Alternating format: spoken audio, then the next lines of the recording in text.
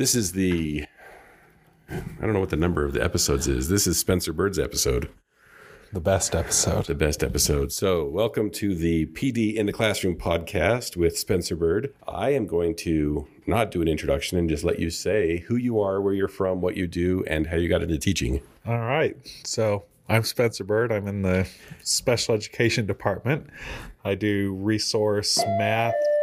So I teach applied math 3, social skills, applied skills. I originally grew up in South Weber. Graduated from Northridge in 2010. So I like to say the best activity student body officer this school has ever seen. And I probably took the most unconventional route to get here. So I started mid 2017 as a substitute because I was just working at that time I was working for the campus store and I just wanted some extra money, and I was like, I could just work on the mornings. And then, of course, as you know, a teacher was gone about every day from Northridge. So I spent nearly every day here, and I automatically started making really good relationships with students. Just as a sub, some would find me almost every day. Yeah. No matter where I was in the building. So I subbed through the next year. It was actually 2016 that I started. 2017 was my first full sub year. So kind of same thing. Then I did AmeriCorps here, and I kind of took over for a teacher who was out for a semester. So I had 2 periods of financial lit and 5 of math for life. And that the AmeriCorps year is really what set me up for wanting to be here. Taught me a lot of cool stuff that I still use. And then I took 1 off year because spoiler alert, AmeriCorps doesn't pay very much money. So I spent the year at Nordstrom Rack, as I say, hating my life. And then I was in the break room, and Diana Johansson called me and said, we have a 5.9 opening to do Knights Pride. Do you want it? And I was like, yes, I sure do. And that was 5 days before the school year started. Ooh. So came in the next day, talked to all the admin, got hired on, and a couple days later it was faculty meeting day and just started from there. And then last year was my first year as an actual teacher in special education. And now here we are. Yeah. Somehow. So I just want to go back and fill a few holes. You were at the campus bookstore. Is that the University of Utah? Yeah. Okay. That's where I got all my clothes at a hefty discount that I gave myself. So genius. Yes.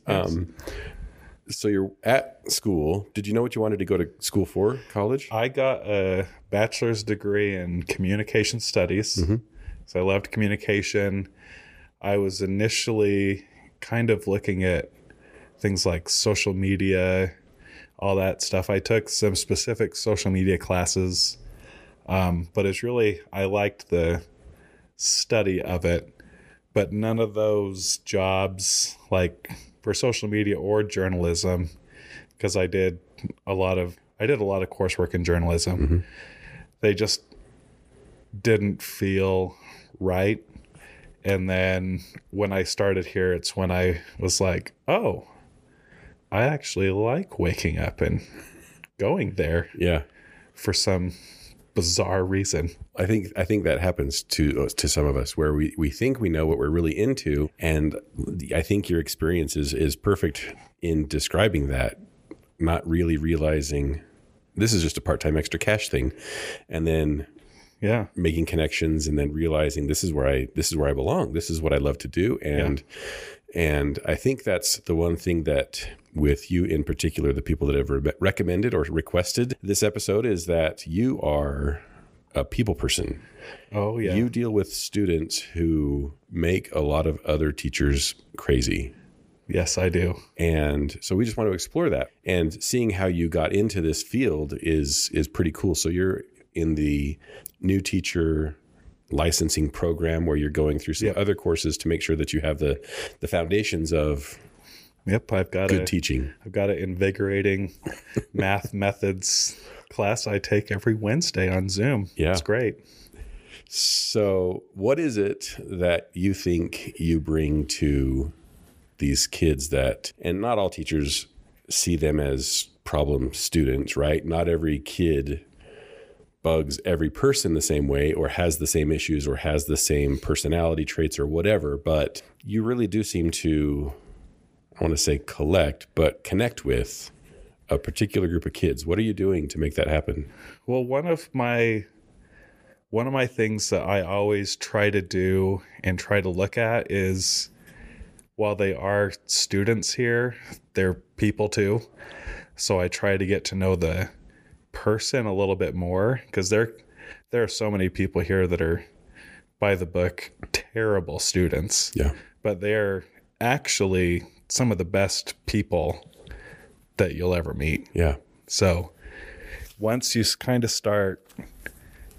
they realize that, they see that, oh, he actually treats me like a human being, not just some idiot who's failing the class, then that part comes automatically. Yeah.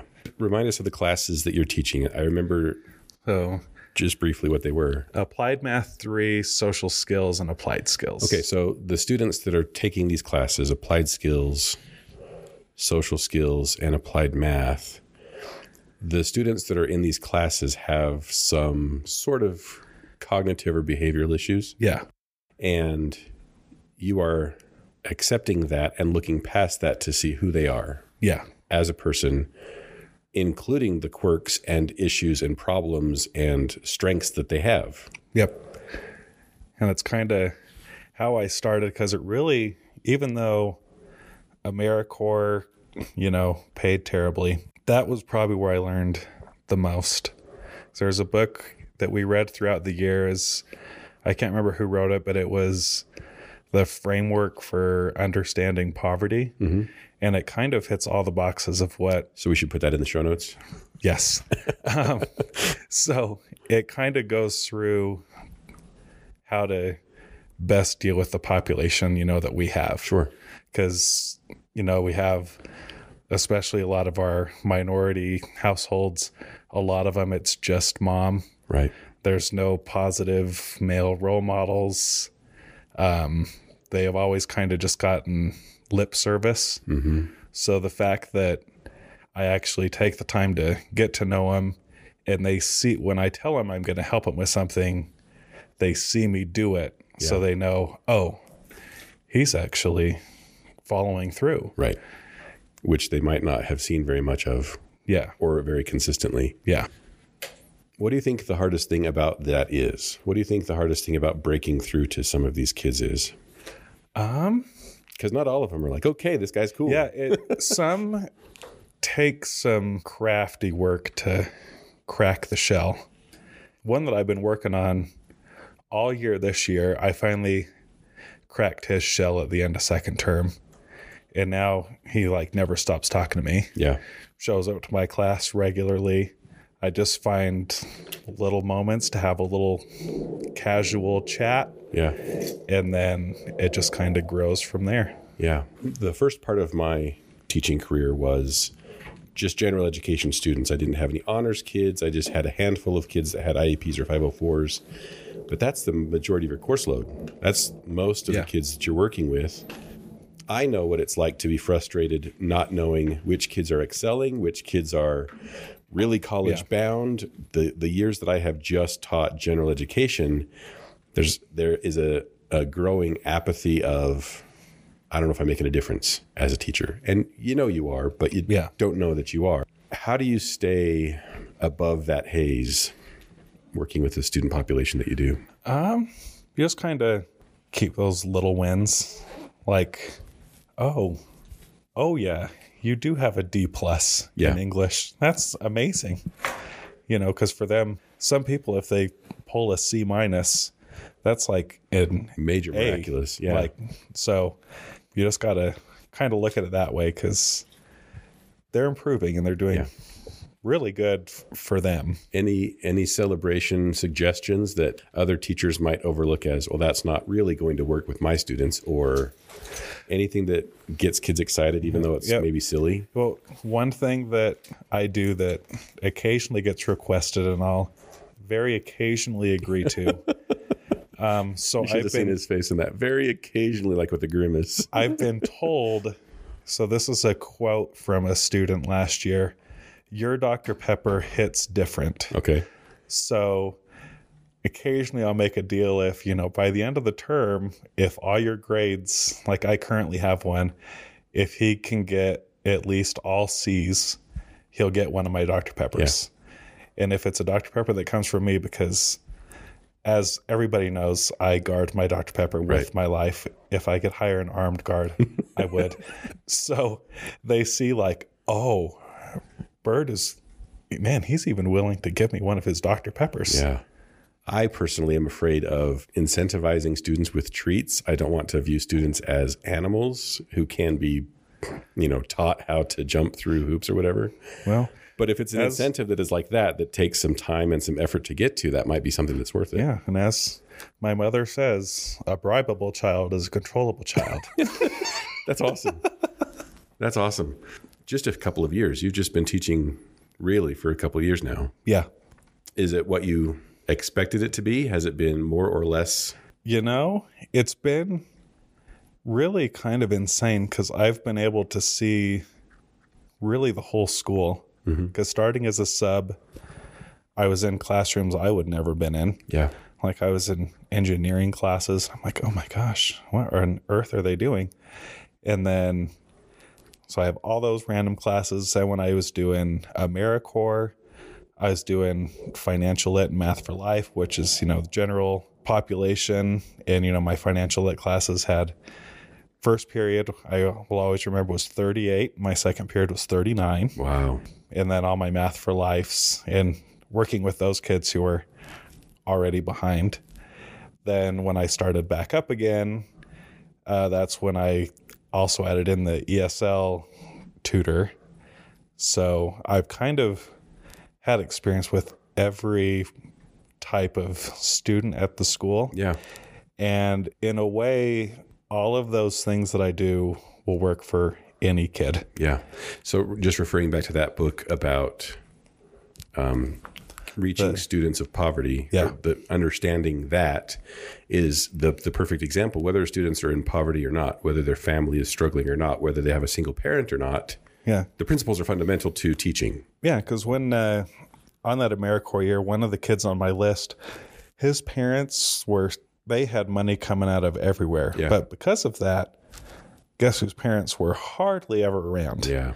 His. So great, massive house, but terrible grades because he had no support. Yeah.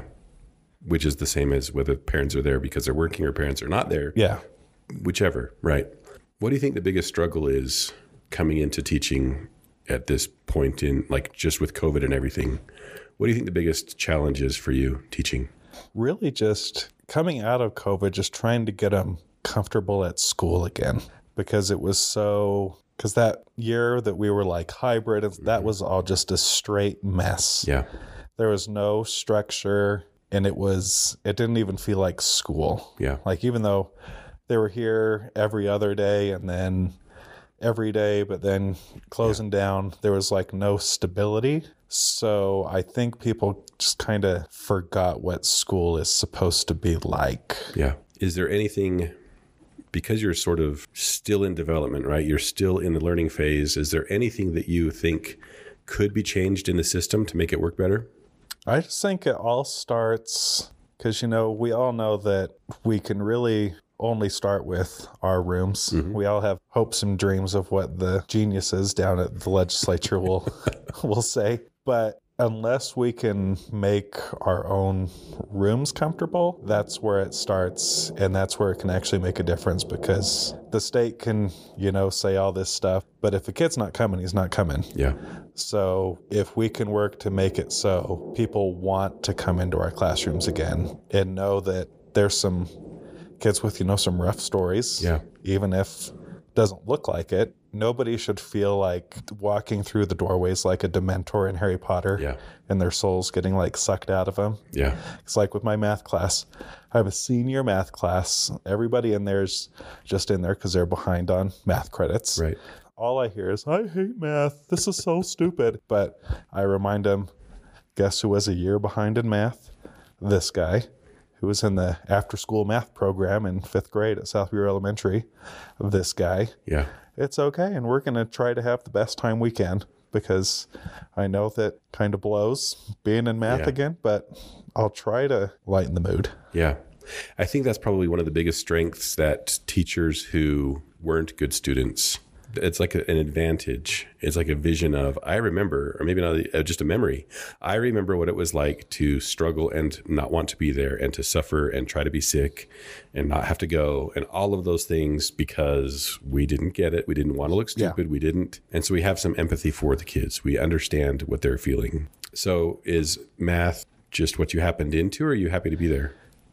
It kind of happened into, because again, math's not really my strongest thing. But the math class that I teach is actually turned into my favorite class I've taught. Because last year I loved the kids in the class, and I was like, oh my gosh, I hope next year doesn't suck. And this year they're fantastic again, which is good for a math class, first and fifth period of a senior year. Yeah. And there's one particular kid, he would show up to my fifth period math class every single day, hardly ever missed a day. Would he go to his English class the next period? No. But I was doing something that said, oh, I'm actually going to go to math today. Yeah. It's hard to describe that behavior, that communication, that connection that teachers can create with students. Do you feel like you can reach that with everybody in your classes? Yeah, because you never know what you're going to get at the start of the year. Yeah. And you're always like, oh, this period last year this class was so terrible last year. Hopefully this one's better. That one was so good. But you just try a little bit every day. And so what I hear you telling me particularly is that the students that I feel aren't connecting to me, it's my fault. You have the attitude and the personality and the drive to continue to work with those kids and say, come on, I'm still here. Because I'm like, I'm going to get you. Okay, that's the lesson that I've learned from this. I need to be more persistent in dealing with the kids who are standoffish and don't want to talk to me. Because even if it's just a little, what they'll remember is that you tried. And kept trying and kept talking. So they don't feel that they're swept under the rug. Yeah, just an extra. Another person in class. But with my personality stuff, it's kind of just how I am. It's I like to say it's one of my things that I can't help it because I'm Greek. Yes, we have a word. It's called Philotimo, which means, literally it means love of others, but it's kind of like a thing that goes back to ancient Greece that was, I think it was referenced by Homer. It's even in the Bible in the Greek version. But it's just kind of the Greeks, if you have Philotimo, it means you're not just supposed to take care of others, but it's an expectation that you're taking care of the people around you. Yeah. I might just have to label this episode that. Yeah. If anyone wants, I've got a 15-minute YouTube video. I can send you all about it. We'll have to put the link on that too. That philosophy is amazing. Yeah, because it's just from the video, the most powerful line, it's kind of the expectation whenever you leave your house, you're taking your family name with you. Yeah. So you need to make sure you're upholding it. Right. So that's kind of a way of upholding it is, oh, I'm Mr. Bird. They're going to remember Mr. Bird helped them. Yeah. And didn't just forget about him. I'm going to have to listen to this episode over and over again. That's really good. Yeah, I have that effect on people. Greek. Well, Mr. Bird, Spencer, it's been fantastic talking with you today. I think these little it's totally true what Principal Smith has said. Every episode, regardless of how long it is, regardless of who's talking, there's something that I get out of every episode, and I'm hoping that people do too. Any last bits of wisdom or encouragement to teachers in our school and anywhere else? Just try your best to somewhat like these little darlings, even though they are something else. But when in doubt, they don't know when you're faking it. Yeah. If you need to. And I think we can make it to May 25th at 9 a.m. Yeah. Graduation day. Awesome. Not that I'm counting. Well, thanks for joining me today, Spencer. Have a great day. Thank you. Thank you.